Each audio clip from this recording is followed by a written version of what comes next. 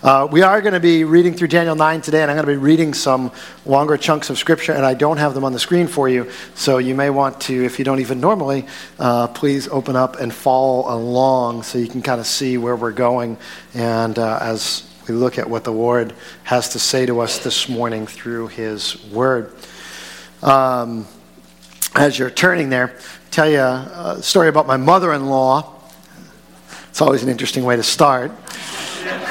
She could be watching. It's a good story. When she wanted to take her family on a vacation. This is before she was my mother-in-law. She was taking her kids, and she was still my wife's mom at that point.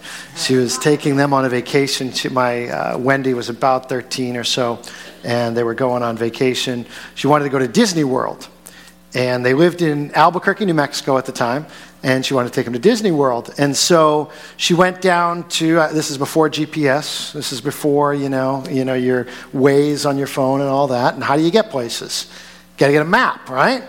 So she goes down to the AAA office, wants to pick up some maps, and she says to the young woman that's working there, we'd like to take a trip to Disney World. And she says, great. And she goes, turns around, comes back with a couple maps and gives her two maps, a map of Arizona and a map of California.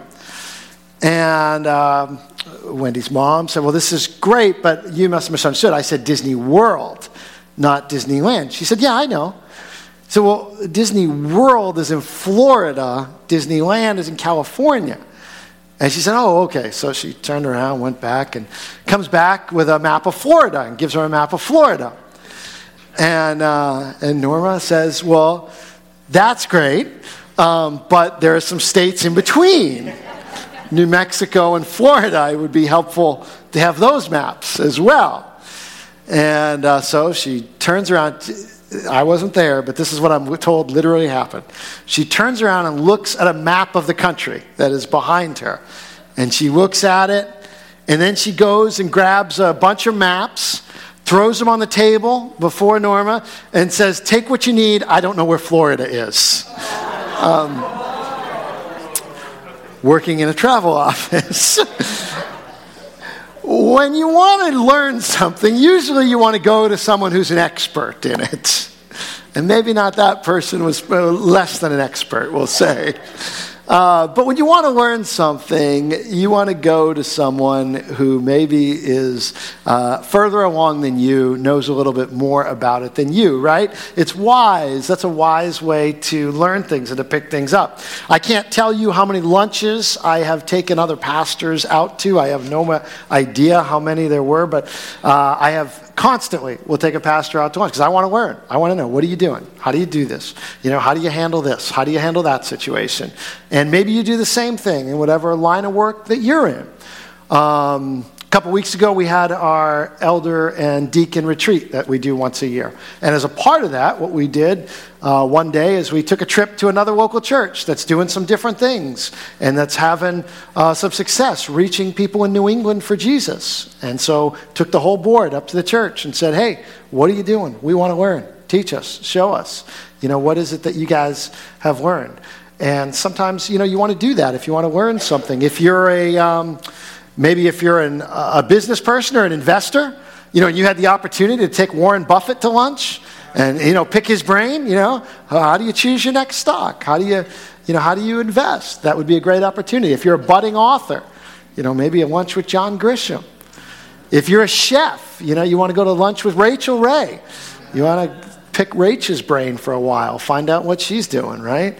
You're a designer, Joanna Gaines. You want to talk to her and find out where to put shiplap. And can there ever be too much shiplap? Because when I watch Joanna, apparently you can never have enough shiplap. When you want to find something out about someone, you spend time with someone who's an expert at it. What about prayer? What about prayer? As we're Christians and as we learn to pray, if I want to learn to pray, who is it that I would want to spend time with? If I have something especially important, maybe you at times have something especially important that something that that unless God intervenes, it's just not going to happen the way you're hoping it's going to happen, that it's going to take an act of God to move something in your life, and you'd like to learn how to pray, who would you go to? Who would you sit down and have lunch with? If I could do lunch with anybody, there's probably a few names that are on the list, but one of them would certainly be Daniel. One of them I'd want to sit down with and say, Daniel, who went into the lion's den and lived to tell about it. Tell me about your prayer life. Tell me about how you pray. I'd love to know that. When we come to Daniel chapter 9, we actually have the curtain pulled back on Daniel's prayer life. We actually have an insight into what it's like for Daniel to pray, how he prays, and I think also a model for how we are to pray. And especially how to pray in exile. That's where Daniel was. Or for us, how to pray when you're in a difficult situation. How to pray when you have something that is so important that you can't see it not be an answer, but also it's so impossible that you can't see it coming about apart from God. That's what Daniel's praying for. So I want to look at his prayer in chapter 9. Before we get to the beginning of the chapter, look at verse 19 with me. In verse 19, Daniel chapter 9, verse 19, we actually have a helpful summary of the prayer that Daniel is about to pray. And so I'm going to start at the end of his prayer to give you how he sums it up, and then we're going to jump back to the beginning. Here's what Daniel chapter 9, verse 19 says. O Lord, hear. O Lord, forgive. O Lord, pay attention and act. Delay not for your own sake, O my God, because your city and your people are called by your name. Those three words, if you've got your Connect card and you've got a pen, write those three words down on the back. Hear, forgive, act. If you're looking for a template on how to pray, we're going to look at the more specifics of it. But if you're looking for a template on how to pray, that's a pretty good one. To say, oh Lord, hear my prayer. Oh Lord, forgive. And oh Lord, please act in this situation. That's the template that Daniel has for his prayer, and we're going to see that as we walk through that together here this morning. So let's jump back to the beginning of the chapter. Let's look at the part where the part where he addresses God himself in the beginning of his prayer. The first couple verses are going to give a setting that kind of gives the grounding or why he's praying. And it lets you know what is it that's so important that he's praying for. Let me read those two verses. I'll explain that to you, then we'll get into the prayer. Chapter 9, verse 1. In the first year of Darius, the son of Ahasuerus, by descent a Mede, who was made king over the realm of the Chaldeans, in the first year of his reign, I, Daniel, perceived in the books the number of the years that according to the word of the Lord to Jeremiah the prophet must pass before the end of the desolations of Jerusalem, namely 70 years. All right, pause there for a second. Let me bring you up to speed if you haven't been with us. Daniel was taken for Jerusalem's his home city where he lived, and he was taken from there as a teenager when the city was leveled and decimated by the Babylonians. It was decimated by the Babylonians, but God had told his people that actually I'm allowing the Babylonians to do this because you have not followed me, you have not listened, and I'm allowing them to come in and do this, and you're going to be away, you're going to be exiled for a period of time. And Jeremiah the prophet said that period of time is 70 years. And here's what Daniel realizes. Time's just about up. It's been about 70 years. Daniel is an octogenarian. He is about 85 years old probably at this point. And he realizes the 70 years is up. But here's what he also realizes. It doesn't look like anything's happening. And there's no sign that anyone's going back to Jerusalem. So, time to pray. And so he starts to pray. In verse 3. Then I turned my face to the Lord God, seeking him by prayer and pleas for mercy with fasting and sackcloth and ashes. I prayed to the Lord my God and made confession, saying, O Lord, the great and awesome God who keeps covenant and steadfast love with those who love him and keep his commandments. This is how Daniel starts his prayer. This is, Lord, hear. This is not your average morning quiet time with the Lord. This is not you just got up and the sun shining through the window and you're in your most comfortable chair and you've got your hot cup of coffee with your scripture verse on it and your Bible's laid out and your devotional and you start taking pictures and choosing your Instagram filter and hashtag mornings with Jesus. This is not that. I'm sure Daniel probably had mornings like that, minus the Instagramming. But I'm sure he had mornings where everything was right with the world and we're just going to get up and spend time in God's Word and everything's wonderful. But this is not that. This is not that. He called out to God in fasting, sackcloth, and ashes, it says. He called out to God. It was no small thing for Daniel to approach God Almighty.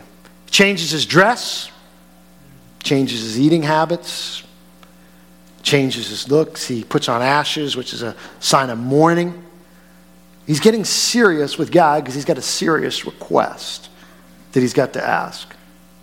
I wonder, as we start this prayer, when we approach God, if we sometimes do it in much too casual of a manner. Hear me out. I'm not saying that God doesn't hear us, but I wonder if sometimes we approach the God of the universe like we're texting one of our friends. When we have something of importance, maybe for God, do we just take a few minutes and, throw one up to the big guy? As guys on the golf course will sometimes say to me when they find out I'm a pastor. They don't know what else to say. So they say, throw one up to the big guy for me. We approach God that casually at times. Or do we stop our lives, change everything we are doing, take off our celebration clothes, stop our feasting, turn to fasting and cry out to God? Well, you say, doesn't God hear me either way? He certainly does. He hears what you say, and he hears how we say it. I wonder if sometimes when we approach God in prayer, we don't treat him like we do a Google search. I just pop in the search, your request, and here comes your response. Google doesn't care what you're wearing. Google doesn't care your attitude. Google doesn't care your posture. We just pop in our request, and out comes our response. But there's different ways we make requests. We don't make all requests like that. Think about the way a man would ask a woman to marry him. Be a little different than a Google request, right? Be a little different than a Google search. Think about if you were courting someone and you wanted to take them out on a date, how you might prepare to make that invitation. Think about if you're at work and you need to make a big request from your boss. Maybe you got to request a significant amount of funds for your budget this year. You're not going to do that in a casual manner. You think about what you're going to wear. You think about what you're going to say. You don't rush it. You do that out of respect for the person you're approaching and the occasion involved. What if, gentlemen, if you were, or ladies, when your husband was proposing to you, that he just sent you a text? Said, marry me, ? Smiley emoji. Or let's get hitched, ? Or do you want to get married? ? What if it came like that? Let me tell you for a second, young ladies, if you get a text like that, I'm going to give you your response.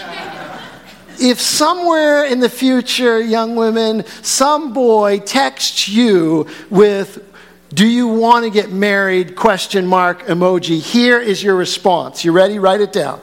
Here it is. Your response is yes, but not to you, buddy. Take a hike.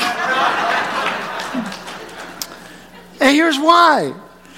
He's not taking serious enough what he's asking for. He's asking for the rest of your life.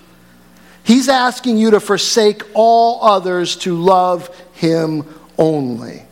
And if he asks it in a text, he doesn't recognize what he's asking you for. If you shoot a quick email to your boss and say, hey, I need this large part of our budget to do this project, don't be surprised when she says no, and she probably should, because that's not the way it goes. Put it in a proposal.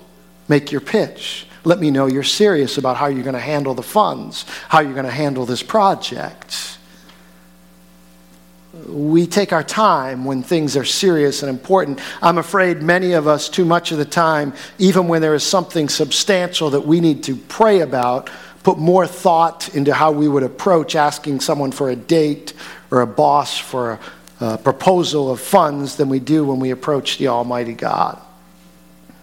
Yes, God hears. He hears all of it, the substance, the words, and the seriousness or lack thereof that we take it. Daniel had followed God all of his life, had trusted him in the den of lions, had been delivered, but he approaches God with reverence. And because of the seriousness of the request, he changes his routine. He changes his dress. He stops eating. He's saying to God, this is important to me. You are important to me. This and you are more important than my comfort and even my physical needs right now. Someone say, well, is that he's trying to manipulate God? It's no more manipulating than the marriage proposal is manipulating. It's expressing respect for the person and the occasion and the request that's being made. And so Daniel prays, Lord, hear my prayer, but he approaches the Almighty very reverently and carefully. And I think at times we ought to give thought to the way that we approach God in that way. Secondly, the second part of the prayer, the first is hear, the second is forgive. After he's finished the first part of his prayer, confessing who God is, he now confesses who he is. And he asks for forgiveness. I'm going to read this next section of the prayer. It starts in verse 5. It goes through verse 15. Here's what I want you to listen for as I read it. Listen for how Daniel views himself. Listen for the amount of times he makes confession and asks for forgiveness. Let's see if you see the different wording that he uses for this. This is Daniel praying to God. This is us learning how to pray from Daniel. We have sinned and done wrong and acted wickedly and rebelled, turning aside from your commandments and rules. We have not listened to your servants, the prophets, who spoke in your name to our kings, our princes, and our fathers, and to all the people of the land. To you, O Lord, belongs righteousness, but to us open shame. As to this day, to the men of Judah, to the inhabitants of Jerusalem, to all Israel, those who are near and those who are far away, in all the lands to which you have driven them, because of the treachery they have committed against you. To us, O Lord, belongs open shame, to our kings, to our princes, and to our fathers, because we have sinned against you. To the Lord our God belong mercy and forgiveness, for we have rebelled against him and have not obeyed the voice of the Lord our God by walking in his laws, which he set before us by his servants the prophets. All Israel has transgressed your law and turned aside, refusing to obey your voice. And the curse and oath that are written in the law of Moses, the servant of God, have been poured out upon us, because we have sinned against him. He has confirmed his words which he spoke against us and against our rulers who ruled us, by bringing upon us a great calamity. For under the whole heaven there has not been done anything like what has been done against Jerusalem. As it is written in the law of Moses, all this calamity has come upon us. Yet we have not entreated the favor of the Lord our God, turning from our iniquities and gaining insight by your truth. Therefore the Lord has kept ready the calamity and has brought it upon us.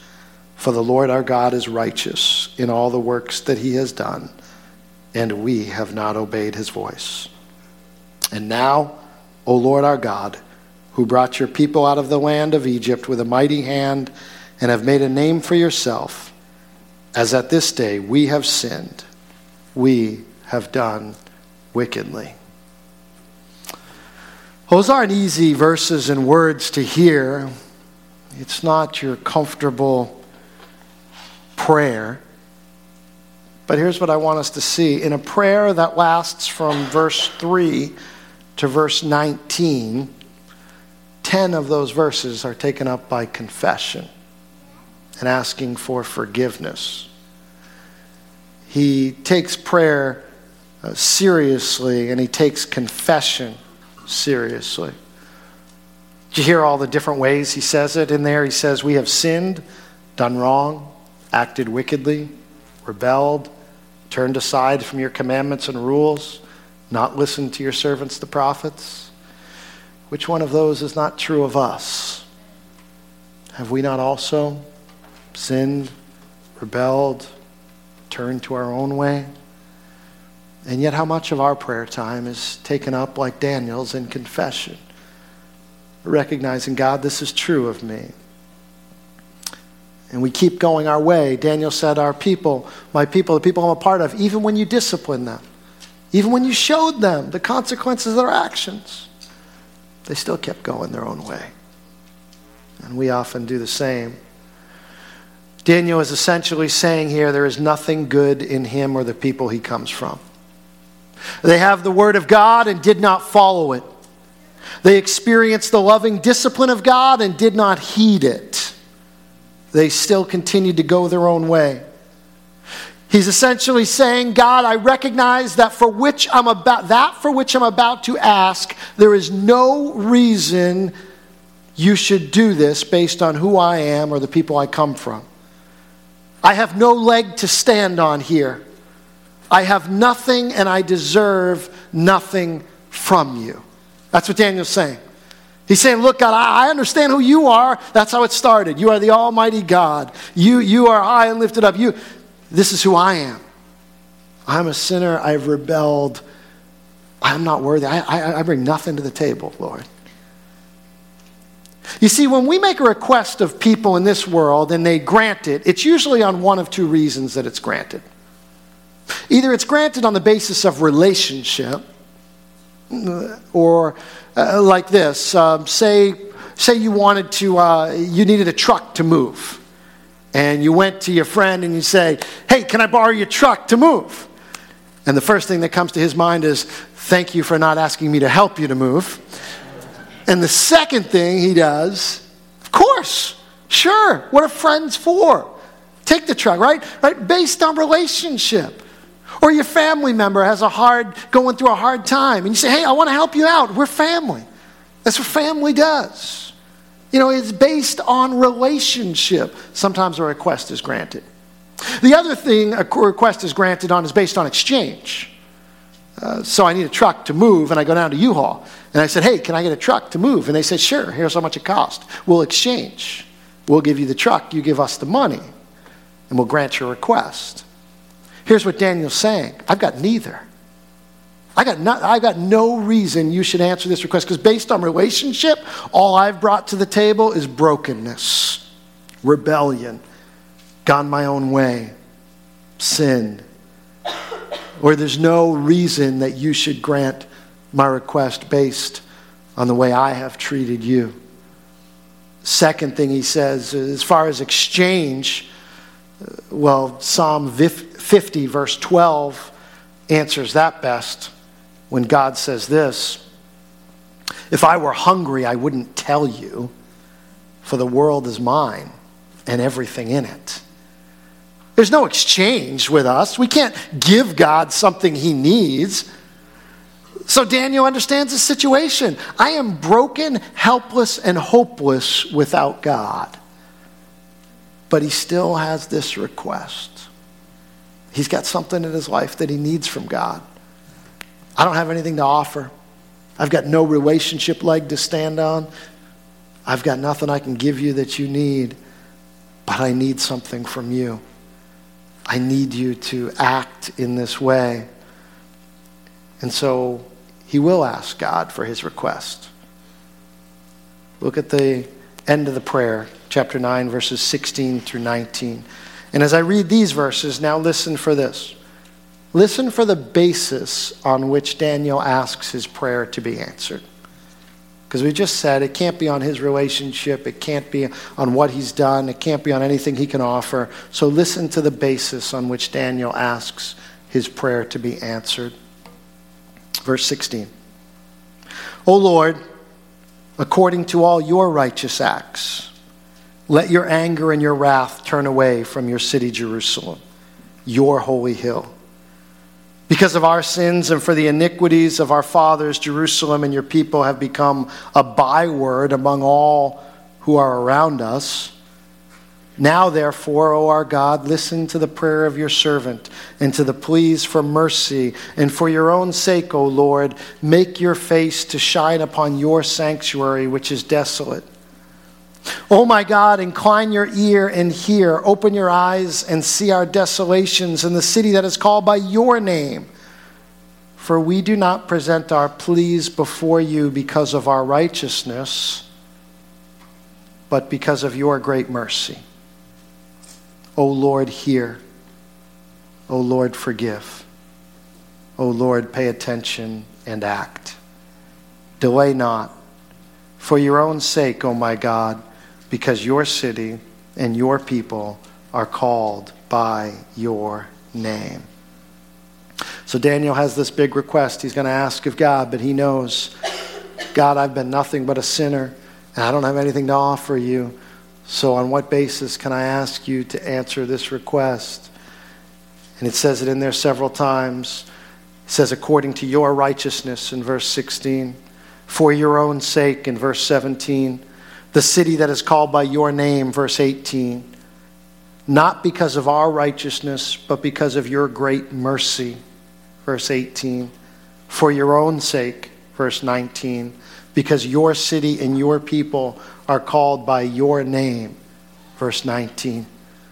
Daniel says, don't do it on anything I've done. I've got nothing to offer. Don't do it based on my righteousness. Lord, do it because of who you are. Lord, do it because of who you are. When it comes to prayer, the Lord Almighty owes us nothing. When it comes to our prayer life, the sooner we figure that out, the better. There's a story that Jesus tells of two men praying. One man had lived a wretched, sinful life, and he knew it. And he came to the place of prayer, and he cried out, God, have mercy on me. And not far from him standing was a very religious man who by all outward appearances had lived his life the way that people would say a religious person should and was right with God and as far as other people might think. And his prayer was, God, I thank you that I'm not like this guy over here. And Jesus said, which one of those prayers do you think God heard? And he said, the one of the man who knew his standing and who cried out for mercy. Daniel comes and he says, God, I know my standing. I've got nothing to offer, but God, have mercy. Not based on my righteousness, but based on your mercy. Would you do it? When we pray, this is why when we pray, we do it in Jesus' name. You might wonder, why is it that you close out your prayer all the time in Jesus' name? It's not because we need a salutation like the end of a letter. Sincerely, and we just use in Jesus' name. That's not why. It's because we recognize, I hope, that everything we've just said has no basis of standing before God unless it's in Jesus' name. Because I bring nothing to the table.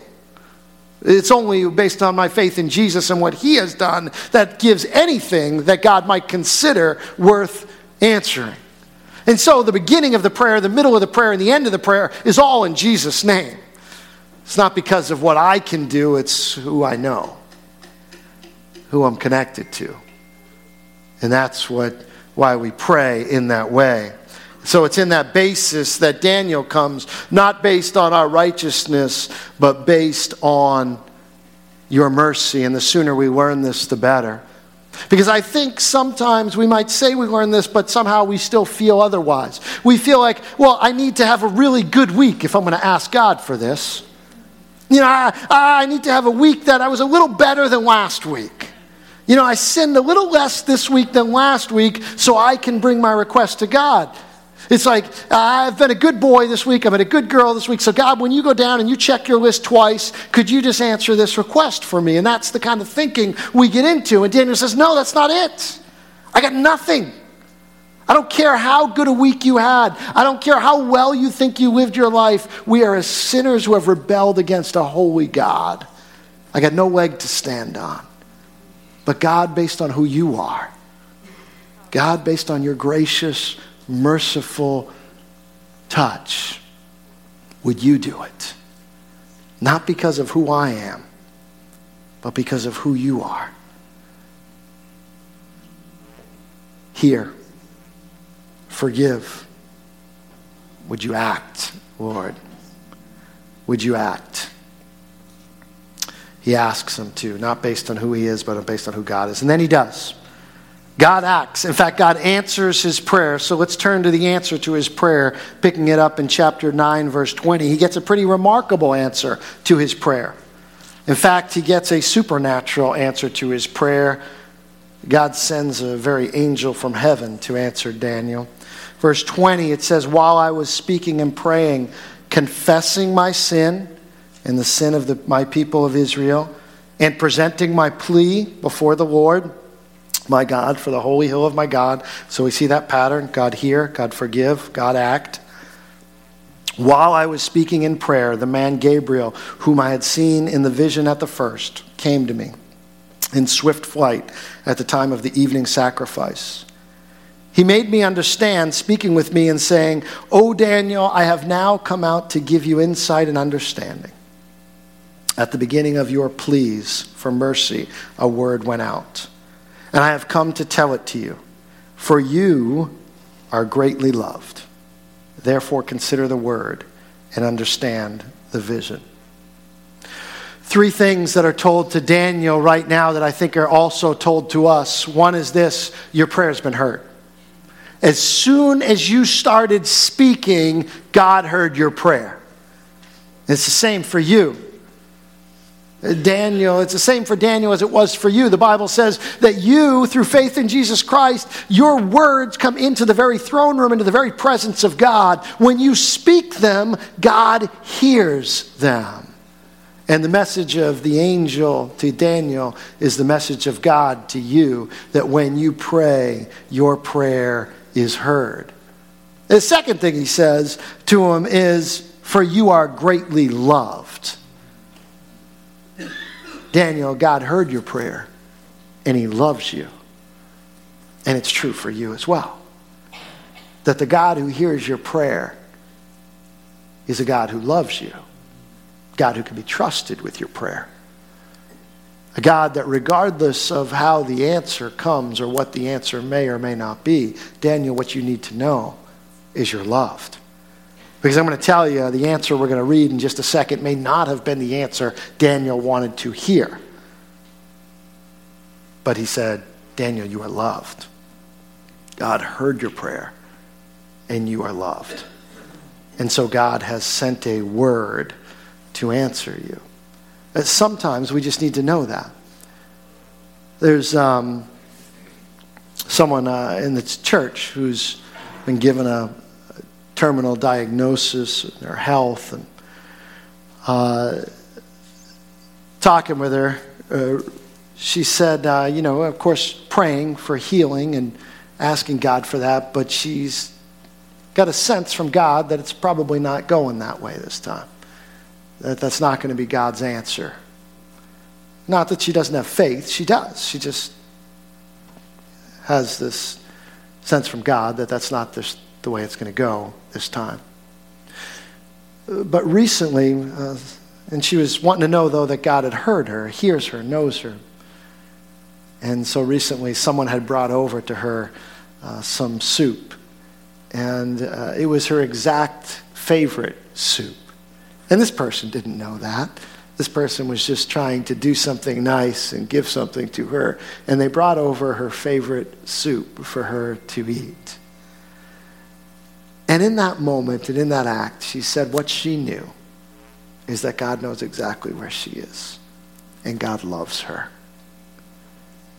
And maybe the prayer isn't going to be answered the way she wants it to be answered.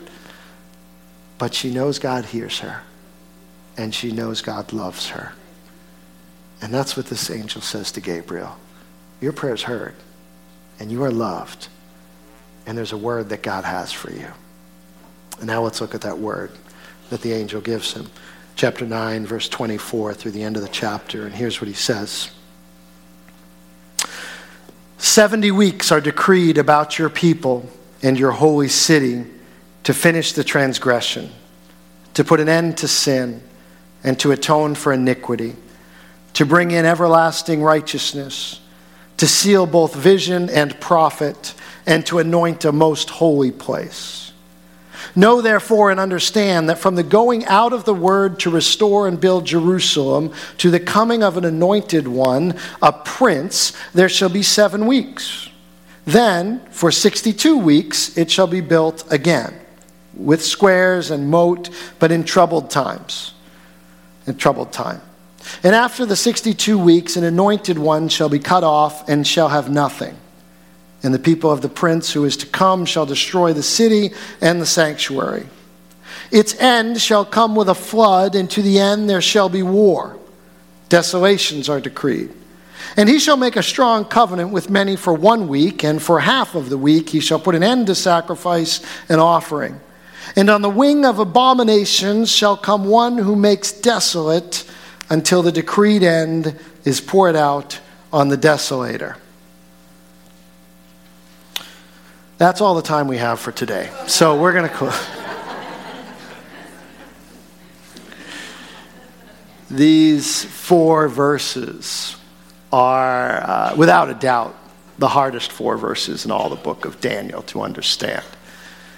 Some commentators would say and argue that they are the hardest 4 verses in all the Bible to understand. There is certainly as much written and argued about in these 4 verses than perhaps any other verses in Scripture. In fact, many of the commentators that we would read when we consult on a series like this, for the most part, often agree, in large part, when we consult them. On this passage, the only thing that's consistent is the inconsistency of the variations of understandings of this passage. They're part of God's word, and they're important for us. To give you a sense of how challenging they are, Pastor Alistair Begg, who I find I enjoy listening to his sermons, very rarely sounds unsure or confused, started his message out on this passage with these words. In what follows, I reserve the right to change my mind later this evening, and as often as necessary for the rest of my life until I finally settle the matter. What I'm about to now unfold for you will annoy some, disappoint others, confuse many, and perhaps encourage a few. It's a challenging passage. Even people that agree on almost everything else sometimes disagree on what this passage means. Pastor Begg also gives a helpful reminder, which I would give to us too. He reminds us that when it comes to Scripture, the plain things are the main things. And that as a principle for interpretation of Scripture, the clear should always interpret the unclear and not the other way around. And so we need to keep that in mind. On a Sunday morning with just a few minutes left, we're not going to go into all the nuances of the prophecy in Daniel chapter 9. A better place for that is in a Bible study. It takes significant time with it. In fact, we have a Bible study that has taken significant time with this passage. Our Precepts Bible study that meets on Monday nights a couple of years ago studied the book of Daniel, and there was a complete session on just these 4 verses. In fact, Kay Arthur takes 57 minutes to unpack these 4 verses, and even then, there's still questions that someone may have. So I would encourage you, actually, I watched that video this week. It was helpful to me. If you've been a part of Precepts, maybe you've seen it and we're in that class, but if you haven't been a part of Precepts, actually those videos are available for you through the church's Right Now Media account, which is available to you for free because you attend Mount Hope. You can sign up for a Right Now Media account, and all of Kay Arthur's Precepts videos on Daniel are on Right Now Media, and you can watch that 57-minute video on how she unpacks these 4 verses of Daniel 9. And if you want to take a deeper dive and look at that, I encourage you to do that. There's others that have a lot of great resources. I probably listened to half a dozen messages this week on these 4 verses of Daniel chapter 9. So if you want to take a deep dive in there, you can do that in those places as well. Here's what I want to say for this morning as we reflect, because I really do want to focus on the prayer that we just looked at. But here's what I think that's helpful for us for this word from Daniel that we can say, and that I want to say to you this morning. Here's what's going on. So the 77s, almost everybody agrees, is this, not 70 actual weeks, but 70 weeks of years.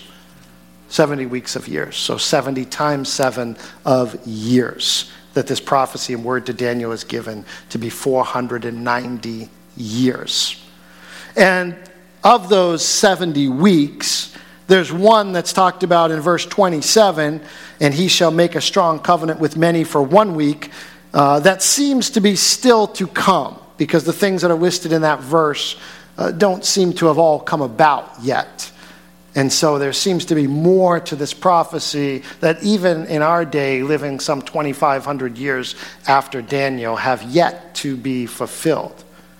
And so that leaves 69 weeks that have already occurred, or as the text puts it, 62 plus 7, 69 weeks, and 483 years that the vision is given to Daniel. So what does this mean? Well, where does the clock start would be a good question. So verse 25 seems to start the clock. Know therefore and understand that from the going out of the word to restore and build Jerusalem to the coming of an anointed one, a prince, there shall be 7 weeks. Then for 62 weeks it shall be built again. Thus the 69 weeks. So the clock starts when the decree goes out to restore and build Jerusalem. Well, when does the decree go out to restore and build Jerusalem, you ask? I'm glad you asked.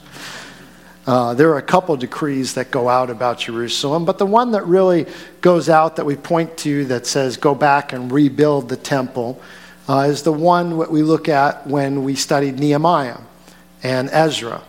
When Ezra was told, go back to Jerusalem and rebuild the temple. And he was allowed to do that. And then Nehemiah went back after Ezra and rebuilt the walls of the city. So when did that decree go out? That decree to Ezra went out in 458 BC. 458 BC was when that decree went out to Ezra. And so, 458 BC, 483 years, or 69 weeks of 7, will put you right in the life of Jesus. Somewhere between 27 and 32 AD. You say, how could it be indefinite? Well, depending on how you date the years, and 360-day years, 365. I'm not going to go into all that. Go watch Kay Arthur. She goes into all that. But 483 puts you right in the life of Jesus. And here's the thing. Then for 62 weeks it shall be built again with squares, moat, but in troubled time. And then after 62 weeks an anointed one shall be cut off and shall have nothing. And this prophecy to Daniel is pointing to Jesus.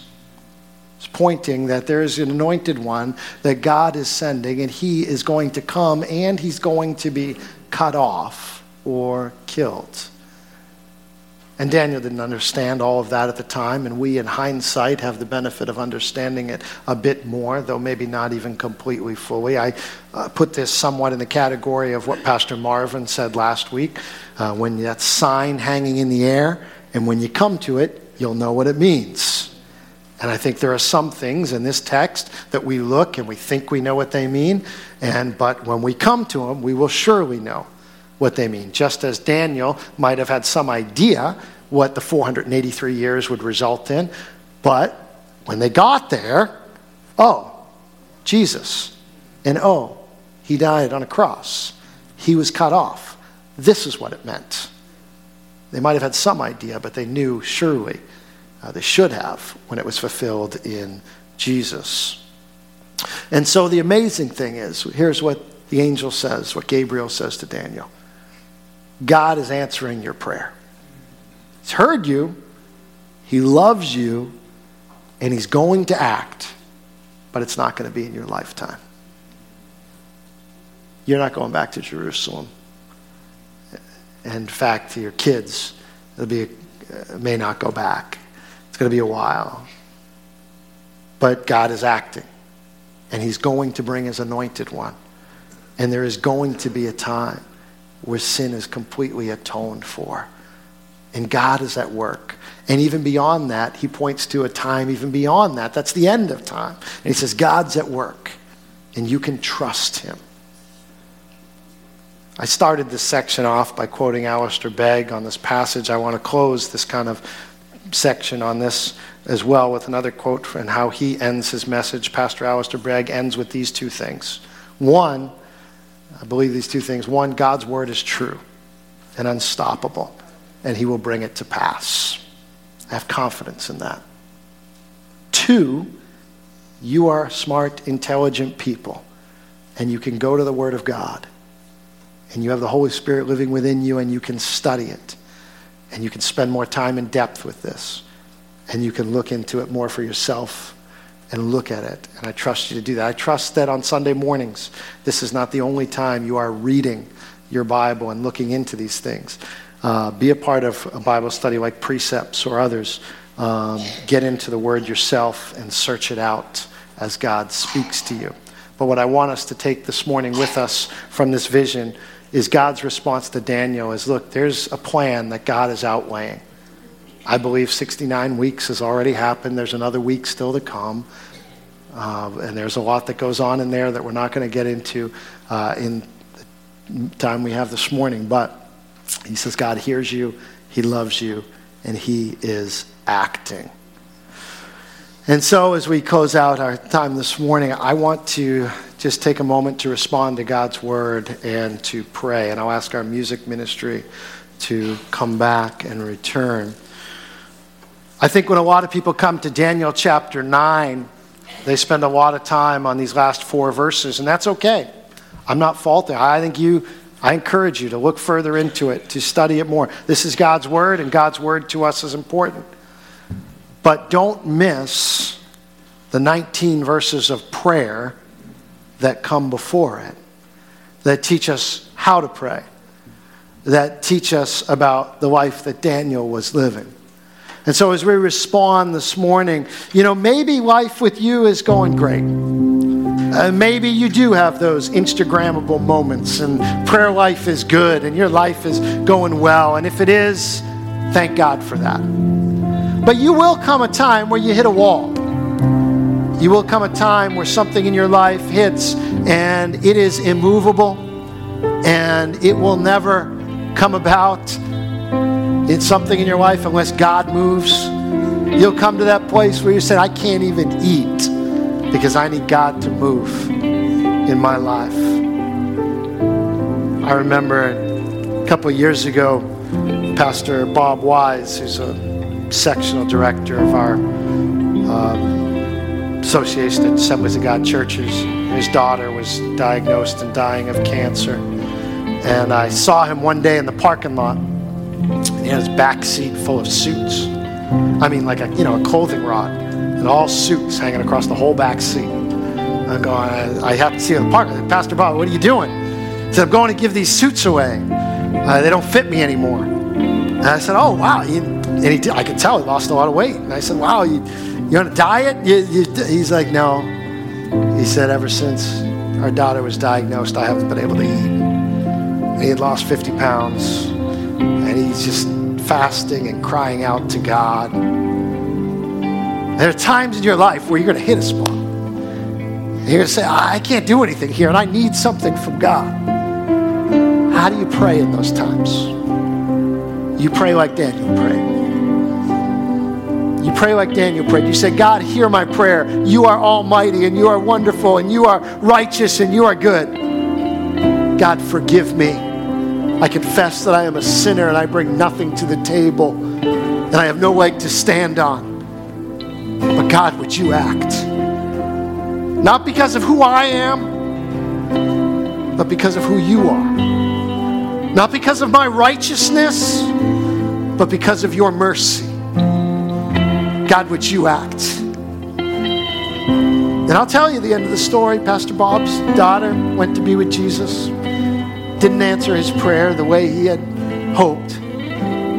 But he knew he heard it. And he knew he was loved. And he could still trust God. And whatever you're praying for, know that God hears you. That God loves you. And that God is at work in your life. Because just like that angel told Daniel the end of the story, God has told you the end of the story. That if you trust in Jesus, you'll be with God forever. And that this world is working on God's timeline. And in the end, he wins. And he's told you the end of the story. And so when you and I are living in exile, in the midst of a place trying to follow God amongst people that don't, just know God hears you. He loves you. And he's at work. As the team plays this final song, just take a moment to reflect. Whatever part of that prayer you need to pray. Maybe you just need to recognize who God is and you need to lift him up. Maybe like those 10 verses in the middle, you need to confess. God, forgive. God, forgive. Maybe there's a request that you need to make known to God and say, God, there's no reason in me that you should answer this. But here's what I come to you with. But God, I will trust you. Lord, thank you for Daniel. Thank you for your words to him. Thank you for pulling back the curtain on the life of this man of God and how he prayed. Teach us. Teach us to pray, Lord. Teach us to pray in exile. Teach us to pray in times of pain. Teach us to pray rightly before you. And now as we worship and pray, guide us and lead us. And we ask it in Jesus' name.